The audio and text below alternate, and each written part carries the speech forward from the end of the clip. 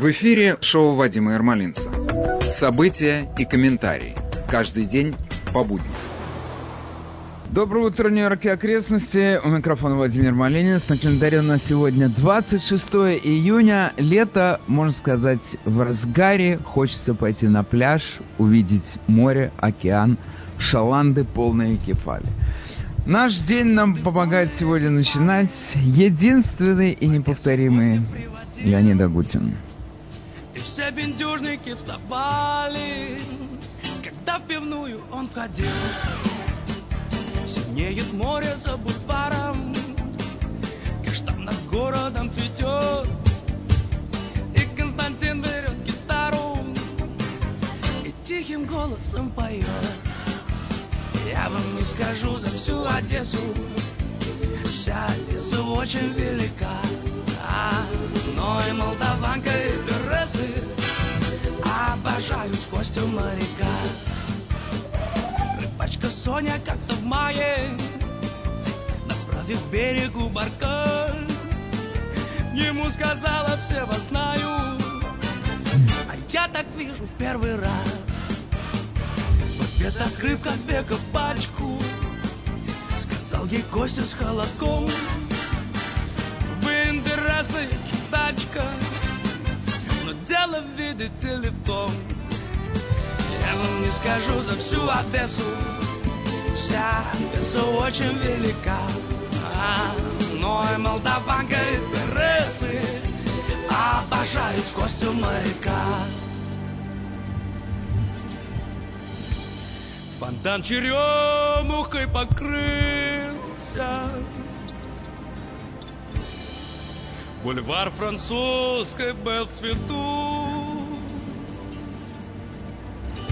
Наш Костя, кажется, влюбился, кричали грузчики в порту.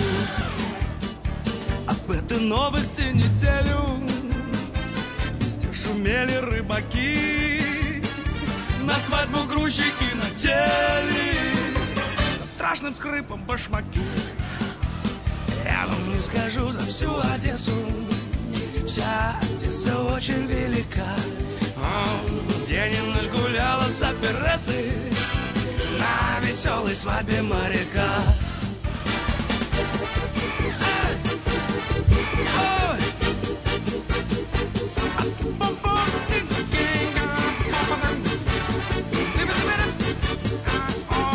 На веселой свадьбе моряка.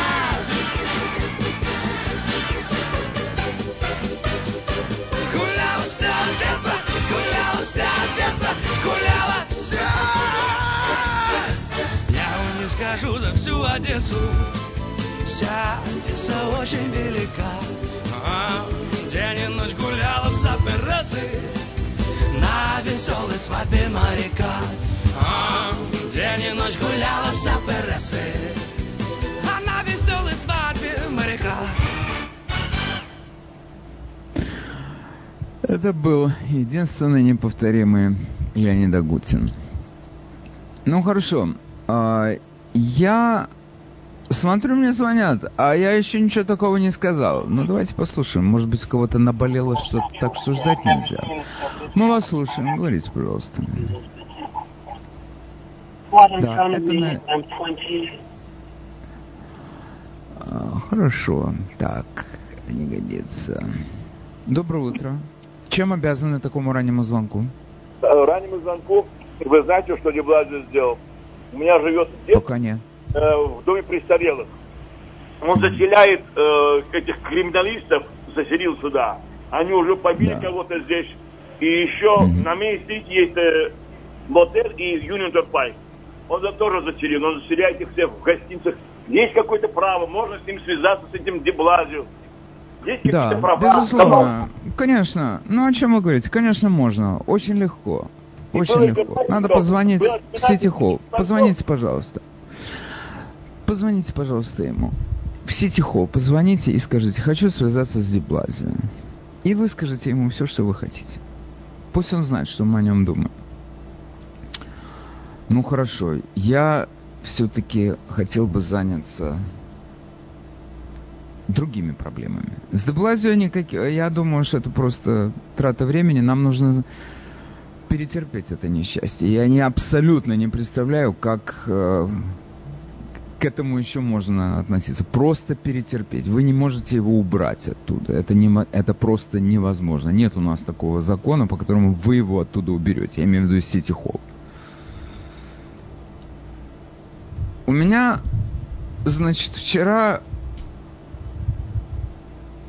была вечерняя передача, и, вы знаете, я, видимо, все-таки рачительный хозяин, потому что у меня осталась одна недообсужденная вечером тема, я так хотел поговорить об этом. Но люди говорят о наболевшем, мне это как бы понятно, о своих собственных несчастьях. Я все пытаюсь обобщать, выводить это наше обсуждение наших проблем на национальный уровень. Вот для меня персонально одна из самых важных проблем, которые сегодня стоят передо мной, как перед политическим оборзевателем, это вопрос нашего отношения к Black Lives Matter. Потому что вы этого хотите, вы этого не хотите, это сегодня стала политическая сила номер один. Они не называют себя партией, но они функционируют как партия, они эффективнее любой партии, любой из двух наших партий. Потому что одну партию они просто поставили на колено, а другую они просто заставили замолчать. Сегодня республиканцы вообще об этом не говорят, как будто этого нет явления. Они почему? Ну, скоро выборы. У нас в этой стране абсолютно все, что происходит, оно у нас как-то корректируется под выборы. Любая партия, они тебе не скажут, что мы думаем по этому поводу, они просто сперва они прикинут, это как нам будет в ноябре, выгодно или невыгодно, это сработает на нас или против нас. Там уже в декабре мы разберемся с этим, вы не волнуйтесь, но до декабря, точнее до ноября, мы должны, наверное, немножечко тут переждать с этим делом. Поэтому у нас партия справа молчит, а левая стала на колени перед этим явлением, новым политическим явлением. В связи с этим даже возникла такая мысль о том, чтобы я вчера услышал эту новость о том, что здесь уже у нас в нашей черной общине есть люди, которые говорят о том, что Black Lives Matter должно официально объявить себя партией. Это будет партией афроамериканцев. И все, и точка. Вот это дальше меня больше всего интересует. А чего эта партия хочет? Потому что если вы пойдете просто на веб-сайт Black Lives Matter, где они написали свою программу, она все-таки не очень выглядит как политическая программа. Там вы можете найти какие-то общие фразы. И самое, может быть, главное, что обращает на себя внимание. БЛМ не выдает себя за американскую политическую силу или вообще за американскую организацию. Они представляют чернокожих во всем мире. Всего мира, как глобально. Они пишут глобальная Global Black Community. Всемирная черная община. Я должен сказать, что это, конечно, блестящий план, но так опыт мне подсказывает, что когда ты пытаешься натянуть одно одеяло сразу на несколько коек, оно рвется. Поэтому они сильно так замахнулись, конечно. Это у них из этого ничего не выйдет. Но это они откорректируют. Но что, например, следует из их программы, которую вы можете найти на этом сайте BLM, это, например, то, на что я обратил внимание, это там просто так эксплицитно выражено. Disruption of Western Nuclear Family. То есть это разрушение семьи, это у них установка на этом. Это такая обычная марксистская установка. И вот это их связывает с марксистами, действительно. Я понимаю, у нас в нашем сознании вообще марксизм это что-то такое из области нашей советской жизни, когда речь шла только о, я не знаю, о правах на средства производства, кому они принадлежат. Вот и весь марксизм для нас. Но это более широкая такая доктрина, которая проникает во все сферы жизни, в том числе в личную жизнь. И если вы помните, между прочим, в первые годы революции, после революции, гражданской войны, в советских фильмах, которые описывают эту ситуацию революционную, какой-нибудь там был часто появлялся такой персонаж растрепанный, какой-то забитый крестьянин, который говорил: коммунисты пришли, сказали, жен делить будут.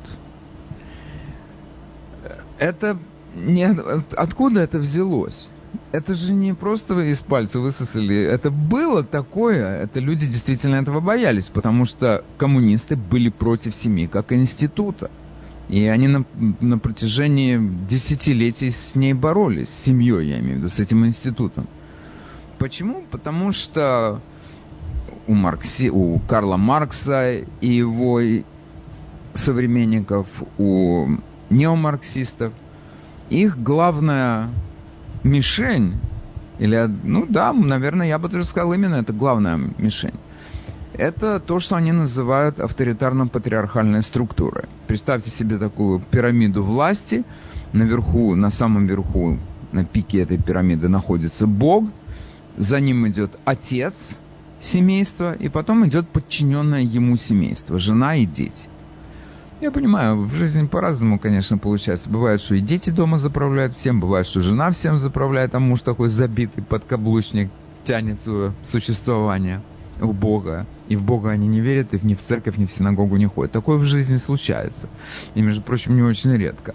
Но если мы говорим вообще о такой идеальной структуре общества, к которой общество всегда стремилось, это действительно была авторитарно-патриархальная структура.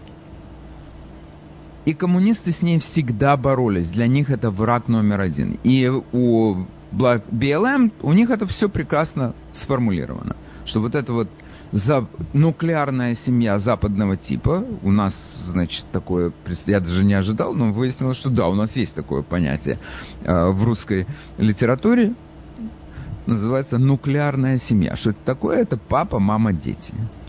Иногда там еще можно пришить бабушек и дедушек, но это такая традиционная семья западного типа. Я, кстати, думал, что в Китае, например, который не является западной страной, тоже такое есть. Но для них, для BLM это западного типа. Ну хорошо, пусть будет так. Мне не важно, она западного или восточного, но речь идет о традиционной семье. Они видят в ней источник проблем, источник зла, с которым надо бороться. Я, кстати, вас хочу вооружить на будущее. Если вас кто-то обвиняет в том, что вы не поддерживаете эту организацию, назовите один этот пункт их деятельности и пошлите их к этому их манифесту, который на их веб-сайте стоит. А что они хотят? Они хотят такой секс-колхоз. В деревне они это называются. Что им нравится такая деревня, когда все живут с кем они хотят жить. Ой, это даже не начинайте эту тему. Просто если вас интересует мнение по этому поводу вашей жены, попытайтесь у нее выяснить, что она вам скажет. К теще еще я рекомендую обратиться за объяснениями, как она это все прокомментирует.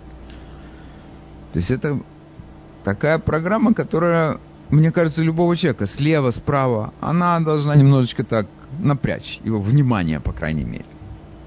И, в общем-то, я понимаю, что молодежь, она, может быть, ей это все нравится, такая безостановочная оргия деревенская, но потом же как-то мы от наших детей хотим какой-то секс-дисциплины, каких-то упорядоченных половых отношений.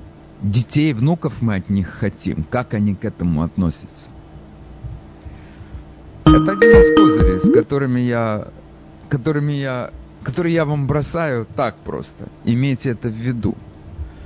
Надо изучать явления, а не просто становиться под их лозунги. Потому что когда сегодня говорят о том, что Black Lives Matter возникла и вся ее деятельность из-за жестокости полицейских, и она направлена, вся ее деятельность на урегулирование отношений с полицией, это не так. Это более широкое движение с другими и более интересными и важными инициативами.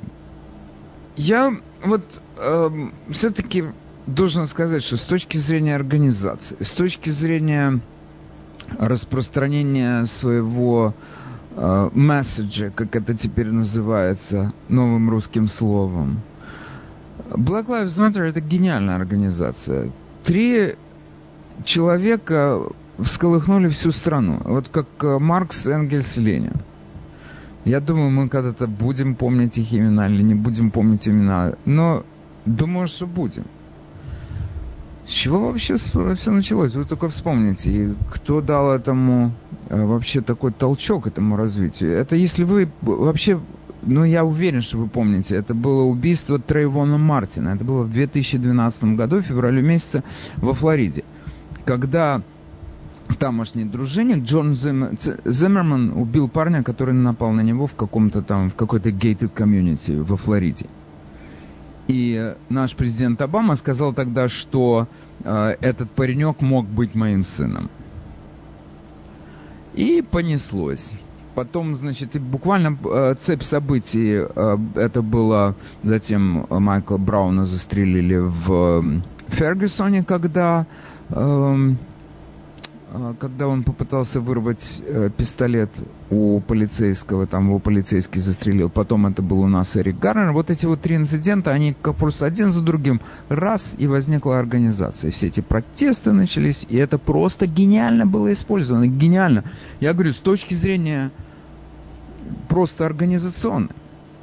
Вот Ром Эммануэль, бывший начальник канцелярии Белого дома при Обаме, он сказал гениальную фразу, что нету такого несчастья, которое нельзя было бы не использовать на пользу нашим там каким-то инициативам.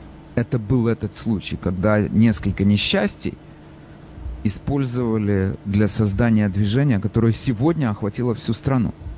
И, между прочим, у меня тут есть такие цифры о том, что вот это, значит, сообщает мой любимый Fox News о том, что 4 года назад, это, значит, еще до вступления Трампа в свои полномочия президентские, Black Lives Matter поддерживали 43% американцев. Это нам дает информацию Pew Research Center, исследовательский центр Pew.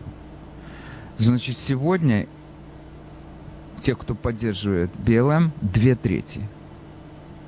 Это в переводе, значит, на проценты сколько получается? Там 60 с чем-то. Одним словом, это вот что у нас происходит в стране. Но я повторяю, это происходит по единственной причине. Люди не знают, что стоит за этим движением. Они не знают, что они хотят. И надо для этого потратить время, конечно. Но сейчас главное представление о том, что они борются с жестокостью полицейских. И у нас тут есть наше нью-йоркское отделение БЛМ, Нью-Йорк Чаптер. Есть его руководитель или лидер неформальный Хок Ньюсом. Он недавно выступал, я смотрел его интервью, у него брала Марта Маккаллам из Fox News. И он сказал слова, которые сейчас бурно обсуждаются, что если мы не получим то, что мы хотим, мы спалим эту систему. При этом он добавил, вы понимаете это как хотите, значит, фигурально или буквально. Но мы видели, как это все работает. Это не фигурально, это буквально работает. Это жгут, люди жгут бизнесы других людей. И он не скрывает этого. Он говорит, между прочим, такие вещи вполне понятные. Он сказал, что вы не можете нас обвинить в том, что мы действуем насилием, потому что вся история Соединенных Штатов — это кровь и пули. Это насилие. То есть мы во всем мире мы меняем правительство, мы устраиваем революции, и поэтому это работает. Это наш американский метод. Значит, я прошу прощения, конечно, за то, что я могу показаться вам нескромным, хотя мне кажется, что я скромный человек. Меня мама воспитывала именно в таком отношении. Она любила, у нее были такие выражения: тише воды, ниже травы, ласковый теленок двух маток сосет. Это я с детства слышал. Она мне всегда учила держаться потише. Благодаря этому я стал работать на радио. Но в целом, мне кажется, что я так не лезу на рожон. Просто делаю свою работу. Так сложились обстоятельства, что я оказался у микрофона. Но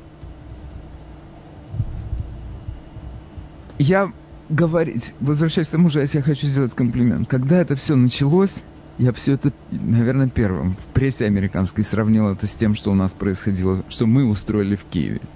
Это мы устроили. Это мы эти революции делали. Это мы. Это сейчас я просто уже говорю, повторяю. смотрите на то, что это вернулось к нам. Как говорится, адресованная другу, ходит песенка по кругу, потому что круглая земля. Это то, что происходит. Мы создали этот механизм. Он вернулся к нам. И теперь смотрите, уже теперь не только я об этом говорю. Одна из первых задач такого рода революционеров — это запугать насилием. Это то, что сделали в Киеве, и то, что здесь у нас есть. И не только в Киеве. Это по всему миру прокатывались эти революции бархатные, так называемые бархатные. И вторая задача, первая задача — это запугать людей насилием, а вторая — это ликвидировать полицию. Превратить ее просто в статистов, которые будут стоять там где-то и не мешать людям, чтобы было в кого бросать кирпичи. Это то, что происходит у нас. У нас сейчас, не все, может быть, даже это до конца понимают, что у нас происходит, но у нас сегодня в стране ликвидируется полиция. Это не преувеличение, это факт. Если у нас в нашем городе наш мэр ДБ ликвидирует группу оперативников, самых таких людей важных, которые борются с преступностью, он их ликвидировал, это подразделение. 600 человек. Это... Я вот располагаю знакомствами в полиции. И они говорили, что это совершенно уникальное подразделение. Уникальное почему? Потому что там работают опытные люди. Они, когда смотрят на кого-то, они как рентгеном просвечивают этого человека. Это люди с колоссальным уличным опытом. Им цены нет. Этот мэр ДБ это ликвидировал. У нас этого больше нет. У нас теперь будут лучшие отношения с полицией. Потому что ее не будет. С глаз долой, из сердца вон. О том, что у нас происходит в городе после этого, или с нашим мэром, как угодно, посмотрите на эти бесконечные фейерверки. Это же бедствие, самое настоящее бедствие. Вчера объявил об отставке капитан полиции одного из бронских участков. Почему? Он сказал, что мне жалуются люди на эти фейерверки, и я не получил от начальства распоряжения. Что мне делать? Я так не могу. Теперь... Значит, это все меры по ликвидации полиции, которые просто... Это один из пунктов, которого добивается БЛМ в своей программе. Я долго искал эту программу, наконец-то я ее нашел. Значит, для того, чтобы более точно понять, чего хочет эта организация, я этого не нашел на официальном сайте БЛМ, общенациональном, но есть другой веб-сайт, который называется blackopportunities.com. blackopportunities.com. И, значит, как я туда попал? Я туда попал с группы Facebook. Нет, прошу прощения, я туда попал с веб-сайта NBC. Они, значит, там брали интервью у Хока Ньюсома и других активистов этого движения здесь у нас. И они послали, ссылочка там была и на этот веб-сайт, где полностью прописано то, что называется The Black Act. Черный законопроект. Law Enforcement Reform Policies, I Can Breathe Act и так далее, и так далее. И здесь вот описано все, что требуется, все их требования. И вот теперь уже, как бы, когда у нас это есть, мы, значит, можем как-то более или менее конкретно о чем-то говорить. Значит, во-первых, запретить полицейским захват за горло, для того, чтобы... И запретить этот вообще прием, потому что он рискованный. И мы, значит, видели это не так давно, в мае месяце. Но хорошо, у нас, между прочим, наш президент сказал, что с этим надо покончить. И мне кажется, что это такое требование, которое все-таки в конечном итоге упирается в тренировку полиции. Для этого не нужно было сжечь эти магазины все. С другой стороны, ты его послушаешь, в том, что он говорит, я говорю сейчас про Хока Ньюсома, в этом есть своя логика, нас не слышали. Уже сколько мы говорили про эту реформу, они говорят, да, покачают головой, уходят, и ничего не происходит. Надо было погромы строить. Я должен сказать, что иногда, и в нашем случае, и не обязательно только БЛМ в этом объявлять, это часто так бывает. У нас, между прочим, страна так возникла. Говорили, жаловались, все говорили, хорошо. В 1776 году сказали, ладно, нехорошо, плохо, мы сейчас делаем так, как мы понимаем хорошо, вы свободны. Дальше. Значит, это ban the use of chokeholds, запрет этого. Ладно, понятно. Дальше. Они хотят свою... Значит, еще одно требование. Disband police unions. То есть все профсоюзы полицейских закрыть, чтобы их не было. Почему? Потому что они обеспечивают юридическую защиту для полицейских. И одно из требований, это, между прочим, это невероятно интересная история, и сейчас она получит развитие. Я вас просто очень прошу обратить на это внимание. Значит, у полицейских есть такая защита, которая юридического характера, которая называется qualified immunity. Что это означает? Это значит, что его профессия защищает его от исков, которые к нему можно предъявить лично, на личном уровне. Например, если... хорошо, возьмем этот случай, когда происходит какое-то несчастье полицейского, он кого-то задушил. Значит, полицейскому предъявляют претензии, его защищает профсоюз, и там, как сложится дальше его судьба, непонятно, но, во всяком случае, он представлен профсоюзом. Если у него нет этой qualified immunity, его можно судить не как полицейского, а его можно судить как обычного человека, как прохожего на улице, который тебе причинил вред. И ты таким образом можешь этого человека оставить без ничего. Тебе даже не надо, чтобы этот полицейский кого-то задушил или кого-то убил. Если он просто повел себя грубо, и ты получил синяк, или, я не знаю, любую травму, пусть даже незначительную, это уже зависит от тебя, от твоей совести, как ты эту травму представишь. Ты можешь его персонально вызвать в суд и судить его персонально, а не как полицейского. И ему придется рассчитываться за это самостоятельно, и он может потерять все то немногое, что у него есть. Или многое. Все зависит от его зарплаты. Это еще один механизм дополнительного давления на полицейских. И если у полицейского нет профсоюза, который его защищает, и его можно судить на личном уровне, у меня возникает вопрос, кто пойдет вообще работать в полицию? Если тебя любой хулиган может придумать, сочинить ситуацию, или он может подстроить ситуацию для того, чтобы тебя уничтожить как человека, оставить без штанов. Мы все знаем, здесь одна из самых больших кошмаров этой жизни, это когда тебя оставляют без средств существования. Сегодня полицейские защищены этой qualified immunity. Я не знаю, как это перевести на русский, но несущественно вы, я думаю, будете вы в курсе дела. Значит, это, между прочим, несколько раз уже пытались у нас эту концепцию отменить. Дело доходило до Верховного суда, и Верховный суд решал, что эта концепция должна оставаться в силе. И вот сейчас у нас два наших законодателя. Это известная такая Аяна Пресли, она входит в этот сквот-социалистический взвод, который, или лучше давайте будем называть коммунистический взвод наших комсомолок, которые выступают против Трампа. Аяна Пресли входит. И туда же подключился еще один сенатор Майк Браун из Индианы, самое поразительное, что он республиканец, которые хотят убрать этот Qualified Immunity Act. И они уже предложили законопроект, который будет рассматриваться в Палате представителей, и я вам ручаюсь за то, что он будет рассмотрен. Это фантастика. Между прочим, я прошу простить меня, но я ошибся. Дело в том, что этот Майк Браун из Индианы, он не конгрессмен, он сенатор. Он сенатор, республиканец. То есть, это еще один механизм давления на полицию. То есть, задействовано много рычагов, у которых одна цель – ликвидировать полицию как силу, чтобы ее не было, чтобы они превратились в такое декоративное, такой задник, на фоне которого будут происходить все остальные действия. Затем, Хок Ньюсом, он также добивается того, чтобы были созданы одновременно черные подразделения, военизированные, в смысле вооруженные, которые будут следить за порядком в черной общине. Вместо полиции. Полиции нам не надо, мы ей не доверяем.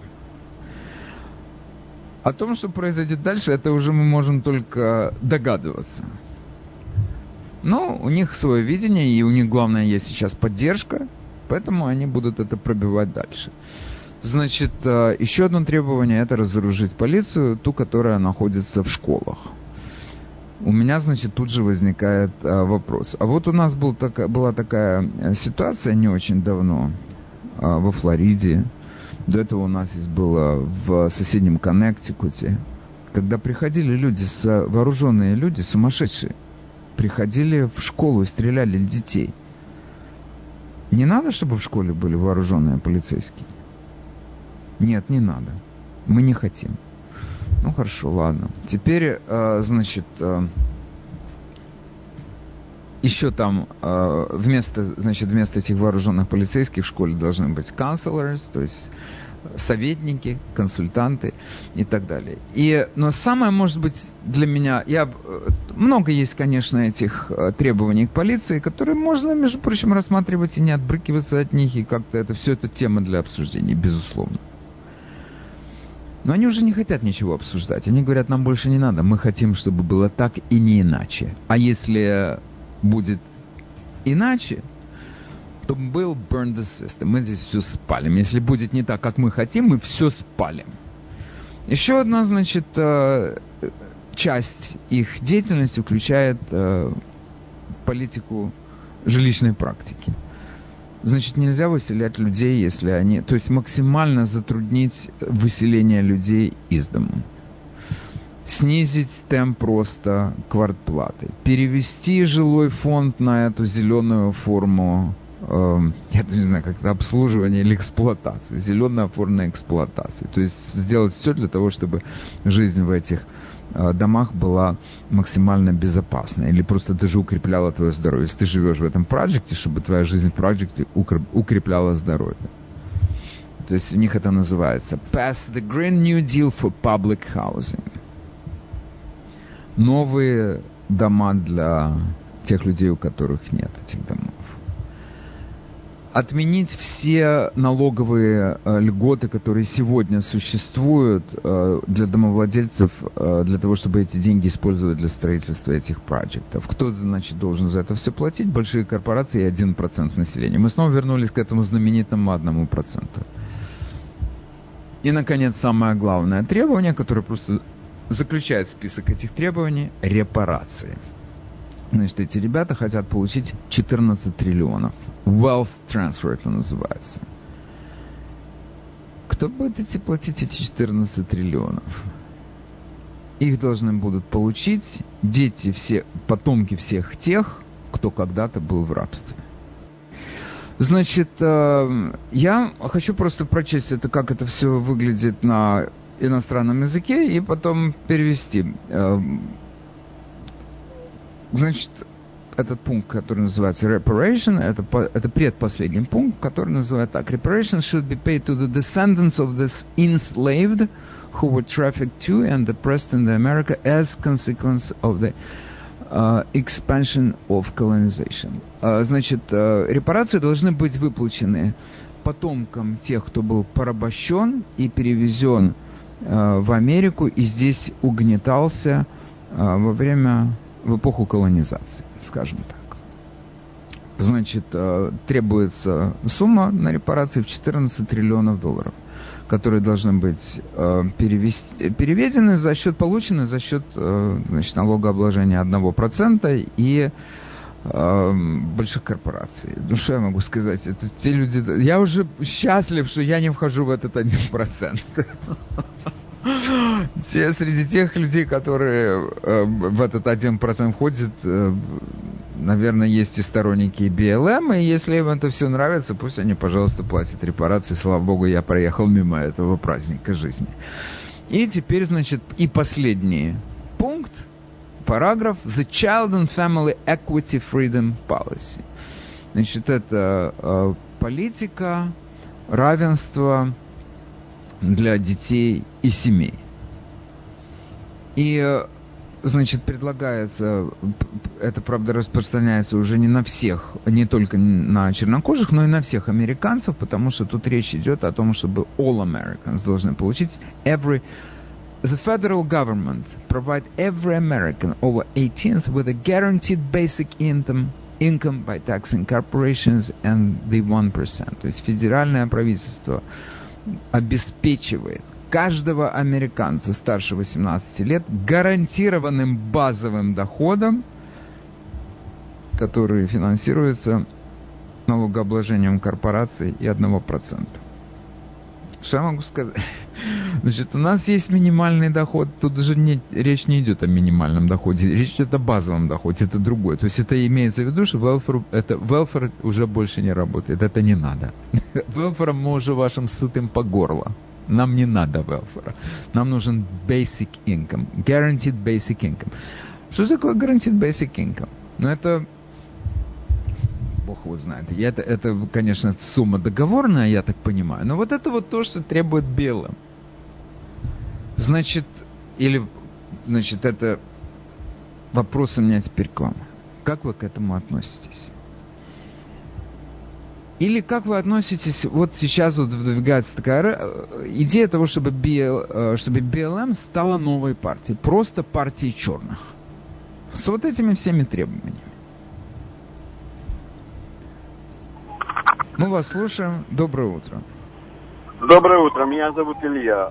Я думаю, что дешевле будет предков, этих наследников рабов отправить в Африку обратно, чем платить $14 триллионов. Они не хотят. Я извиняюсь, они не хотят. Они не хотят. Извините, они не хотят. Ну, а мы не хотим им платить. А вы мне скажите, вы входите в этот 1% или нет, который им должен будет платить? К сожалению, может быть, нет. Говорю, к сожалению, потому что я вижу, что вокруг происходит. Вы уже можете спать спокойно. Вас туда не запишут. Вы знаете, я сейчас проезжаю мимо парка, где оккупировали БЛМ и эти самые Антифа, последователи. До 3 часов ночи они здесь орали. Дефон полез. Это просто ужас какой. Поэтому говорю, что дешевле будет отправить. А на Чемберс, прямо где Municipal Building, вот этот парк, они уже оккупировали где-то дня 4, и полиция их охраняет. Это они там, наверное, автономную зону придумали себе, да? Да, вот как Сиэтл, второй Сиэтл. Палаточки поставили, чтобы спать не на открытом воздухе? Да. И до 3 часов ночи они кричали, потом устали. Я вам хочу сказать, что они выбрали идеальное место. Я за то, чтобы они там оставались. Это прекрасное место, рядом с Сити-холлом. Им главное ближе ходить к тем, которые что-то решают в этом городе, куда деньги девать. Нормально. Хорошо, большое вам спасибо. Это было интересно. Так, следующий выступающий у нас. Вот он, мой выступающий. Доброе утро. Говорите, пожалуйста. Я считаю, что никто ни с чего никому не должен платить, потому что нет рабов и нет рабовладельцев. Хорошо. Понял. Коротко и ясно. Мы вас слушаем. Доброе утро. Доброе утро. Спасибо, Вадим, что вы меня взяли. Я не знаю, о чем идет речь, но дайте мне слово, что вы меня не будете отключать минут 5. Исключено. Исключено? Это вы не... Мы вас слушаем. Доброе утро, вы в эфире. Доброе утро. Так, а евреи были в рабстве. Пусть африканцы выплатят евреям тогда все эти репарации. И белые были рабами в Римской империи. В Римской империи? Белые были рабами Не, слушайте, приятель мой.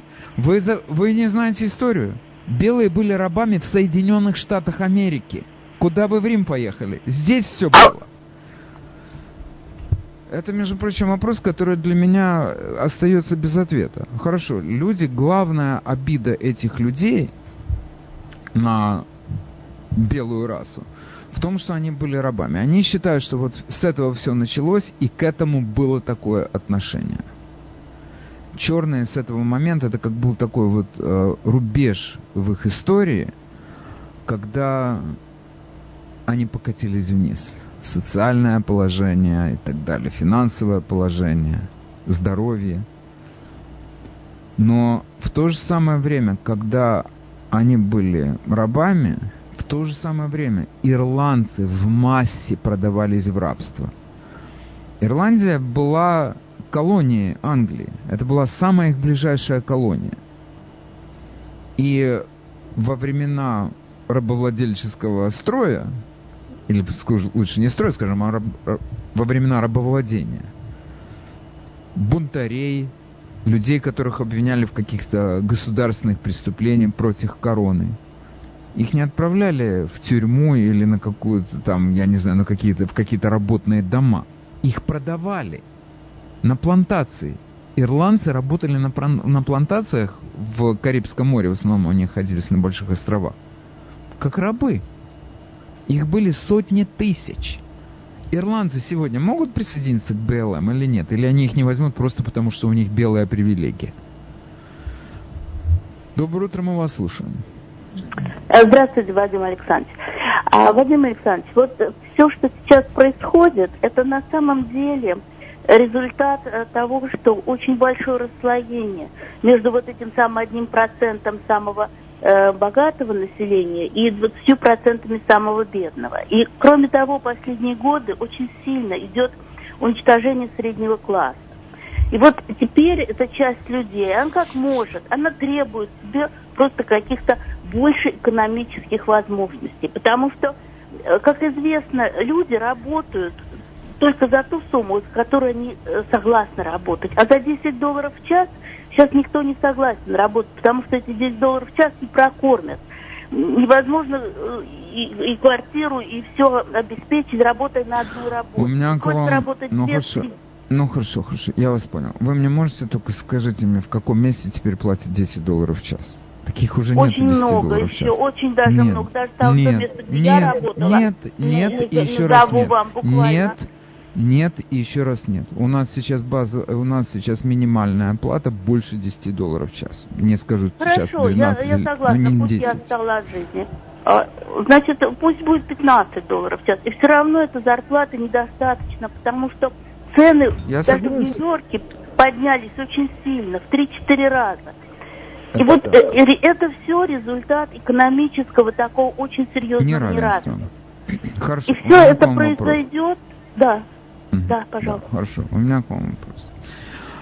Значит, если вы считаете, что если мы обложим корпорации дополнительным доходом, в смысле дополнительными налогами, и эти богатые людей мы обложим дополнительным налогом, и переведем эти деньги в качестве увеличенных платежей по велферу нашим нашим получателям велфера, то жизнь в Америке изменится к лучшему?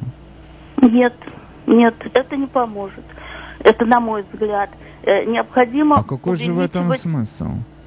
Смысла нет. Люди как умеют, так и требуют. У них тоже нет больших экономических таких представлений. Необходимо... Я вас понял. Да. Вы свою позицию сформулировали блестяще. Тут уже ничего и не добавишь. У нас есть бедные люди в этой стране. Они там барахтаются в этой своей бедности. Они не в состоянии оттуда выбраться. Вы это все говорите людям, нашей многомиллионной аудитории, которая приехала в эту страну без копейки денег и без знания английского языка. И тем не менее нам удалось вырваться из этой бедности. Может быть, вы можете мне подсказать, что нам помогло выбраться, а им не помогает?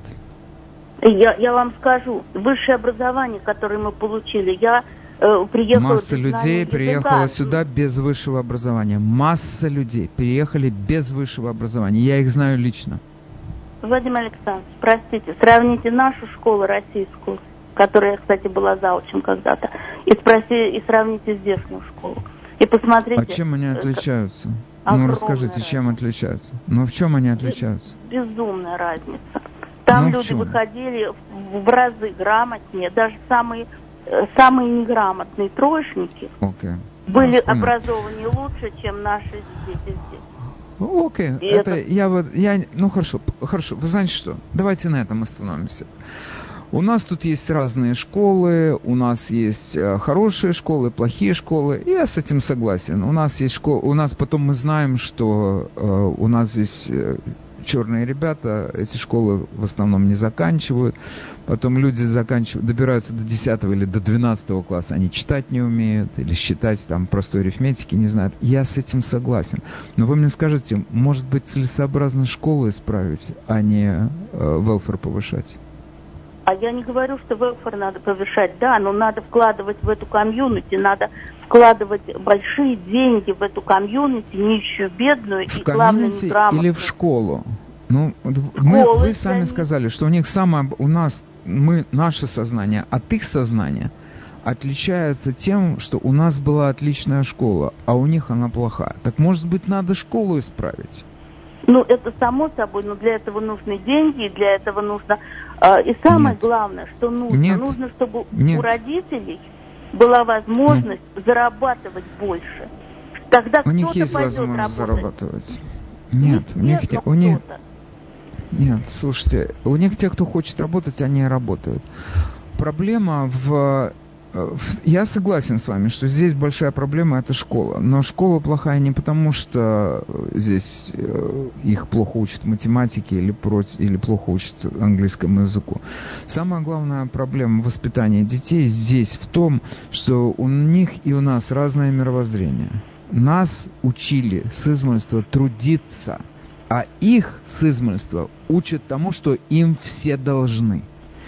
Это концептуальная разница в нашем сознании и в их сознании. И поэтому мы, когда сюда приезжаем с одной парой штанов, с детьми и с родителями, которые и те, и другие требуют внимания, и мы идем и учиться, и работать, и работаем на копейки, у нас установка жизненная другая. Деньги тут ни при чем, финансирование ни при чем, минимальная зарплата ни при чем. Мы приезжаем с установкой устроить свою жизнь.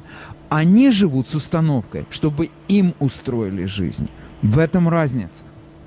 Я с вами совершенно согласна на 120%, но это не отменяет тот факт...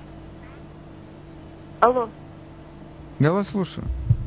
Это совершенно не отменяет тот факт, что недостаточно оплата труда происходит. Люди, вот помните, вы очень интересную программу сделали про какого-то магната, который там 14 тысяч в час получал, кажется, это Медов и что-то в этом роде. Вот. А его уборщица получает $14 в час. Такая огромная разница. А почему? А потому что он себе назначил эту зарплату. А чтобы... Он владелец своего предприятия. Кто ему должен назначать? Он создает предприятие, компанию, где у него работает куча людей. Он создал машину, которая ему зарабатывает деньги. И он не имеет права себе назначить зарплату. Вы считаете, что нужно, как в Советском Союзе, директор завода получает 400 рублей, мастер 200, уборщица 80. Это вы считаете правильным? Нет, я считаю, что неправильно. Но я считаю, что такой разрыв на 1000 раз. Разрыв можно ликвидировать двумя способами. Первый – это потребовать, чтобы тебе платили больше. Этот механизм здесь работает. И второй – это получить полезную специальность и получить с этой специальностью другую зарплату. Окей. Теперь слово предоставляется вам. Доброе утро, мы вас слушаем. Доброе утро, Вадим. Доброе утро всем. Вы знаете, я согласен на эти 14 триллионов, чтобы выдать. Но с одним маленьким условием. Только в Африке, в Лагосе, в Киншасе, в любой стран, куда даже, не раз даже доказательств, может, люди сюда приехали в 20 веке. Пускай все желающие едут. Почему бы нет? Но только назад и получать там, откуда они считают, что прибыли. И все. Хорошо, спасибо. Это отдельное предложение. Доброе утро, мы вас слушаем. Здравствуйте. Доброе утро, Вадим. Меня зовут Анатолий. Я очень внимательно слушаю передачу, ваша передача, спасибо. И сегодня все очень просто. Все очень предельно просто. Кто не работает, тот не ест. Если вы помните, кто это сказал. Товарищ Карл Маркс. Все, будьте здоровы, счастливы. Спасибо. Мы вас слушаем. Доброе утро. Да, здравствуйте, это Сусана. У меня два таких практических вопроса. Я даже не буду касаться вот этого момента, что обеспечить минимальным, прожиточным или базовым или так далее. Вот рабство существовало 200 лет назад. С тех пор, как минимум, повзрослели минимум 6 поколений. как собирается доказывать, что тот, кто просит репарацию, принадлежит именно к потомкам рабов? Почему? Потому что среди тех, кто требует репарации, находятся те, кто во втором или третьем поколении прибыл с африканского континента, являются детьми какого-нибудь князька или царька, и сами владели черными рабами, а не были в рабстве. Поэтому каким образом будет установлено, кто реально является потомками рабов и должен получить репарацию, а кто к этому не имеет абсолютно никакого отношения? Это будет что за основа генеалогического дерева? Как они собираются это проверять? Да никак, вы абсолютно правильно ставите вопрос. Вы абсолютно правильно. И, между прочим, много из них ставят этот вопрос. Да. И второй вопрос. Можно себе легко представить, что среди тех людей, которые относятся к 1%, которых нужно обложить дополнительным налогом, среди этих людей окажется кто-нибудь, кто ребенком с желтой звездой на груди попал в Бухенвальд или Освенцим вместе с родителями, и родители сгорели в печи, их освободили. Почему они должны выплачивать какие-то репарации кому-то? Они сами были в рабстве, и их жизнь была на волосок от смерти. Ну, слушайте, вы сейчас знаете, как это называется в Америке? Проповедуете хору церковному. С вами согласен. Да. Спасибо. Да. Я вам приведу такой пример, который мне тоже кажется таким значительным. Главным близким к нам, понятно. Вот я несколько раз говорил о том, что существует много народу ирландцев провело в рабстве. И есть критики у этого, значит, у этой концепции исторической. Говорят, ирландцы не были в рабстве, это было другое. Другое это что? Ну, есть традиционное рабство, оно называется chattel slavery. Это означает, что вот как в Африке, там в результате войн какие-то племена более сильные, они отправлялись в близлежащие районы к местам их обитания, там просто ловили людей, как животных, вот буквально. И человека, когда продавали в рабство, он становился вещью, принадлежностью рабовладельца, он становился его вещью. Вот это вот традиционное рабство. А все-таки это то, что там с этим, когда мы говорим про ирландцев, это немножко другое. Их там, допустим, приговаривали, если к какому-то сроку, только он через этот срок возвращался к себе, если он возвращался. Потому что, вы знаете, тогда вообще одной из проблем, из колоссальных проблем рабовладения была, очень грубо говоря, естественная убыль этого населения. Малярия косила людей так, что, например, во времена активного такого рабовладения или работорговли, скажем, в Африке, белые европейцы в этом не участвовали или участвовали в каких-то мизерных количествах, какие-то были считанные случаи. Не потому, что они не хотели участвовать, а потому что тогда просто знали, что европеец, который отправляется на африканский континент с этой целью или с любой другой, у него там средняя продолжительность жизни год. Почему год? Потому что малярия косила этих людей. И, между прочим, малярия была свойственна и для каких-то наших южных районов Америки тоже. Болотистых, например, как в Каролинах. Именно это было главной причиной завоза сюда африканских рабов, потому что они были стойки к этому заболеванию. У них выработался этот знаменитый групповой иммунитет против малярии, поэтому они так ценились здесь высоко. У ирландцев, говорят, это было не то. Ну хорошо, значит, если мы просто будем говорить о принципе рабства, это когда человека поймали ни за что, ни про что и отправили на каторжные работы. Значит, в таком случае давайте забудем на 5 минут про Африку 17-18 века, 19-го. Давайте забудем про Ирландию. Давайте вспомним Советский Союз. Как вообще назвать эту сталинскую систему, когда людей обвиняли неведомо в чем, потому что они японские шпионы, или они, хрен его знает, еще какие шпионы. Их набивали в эти вагоны для скота, которые были ничем не лучше тех кораблей, которые возили рабов из Африки в Америку. Отправляли их в Сибирь, где они занимались каторжным трудом. Нам не надо столько поколений отматывать для того, чтобы добраться до этих времен, как нашим согражданам афроамериканского происхождения. Это было с нашими дедами. Это были люди, которых мы могли знать. Это могли быть наши родственники в нашей стране, на нашей родине. Это было массовым явлением. Государственное рабовладение. Что нам могут рассказать эти люди? Чего мы не пережили? Какого исторического опыта у нас нет? Это было в 30-е годы, когда здесь, в чем проявлялся расизм, это в том, что человек должен был в автобусе сидеть на заднем сиденье, а не на переднем. И он должен был пить не из левого крана, а из правого крана. Здесь, я понимаю, было много других в жизни несправедливостей, которые я признаю несправедливостями, безусловно, и с которыми имеет смысл бороться. Но как это можно сопоставить с государственным рабовладением в Советском Союзе? Когда детей отправляли на каторгу, детей с 14 лет у нас при товарище Сталине действовала высшая мера наказания. В 14 лет ребенка могли расстрелять. О чем нам могут рассказать? Нам, с нашим опытом, с нашей историей. И я должен сказать, что когда русского человека в какой-то... русскоговорящего, я не буду говорить русского, потому что Советский Союз это была тюрьма народов.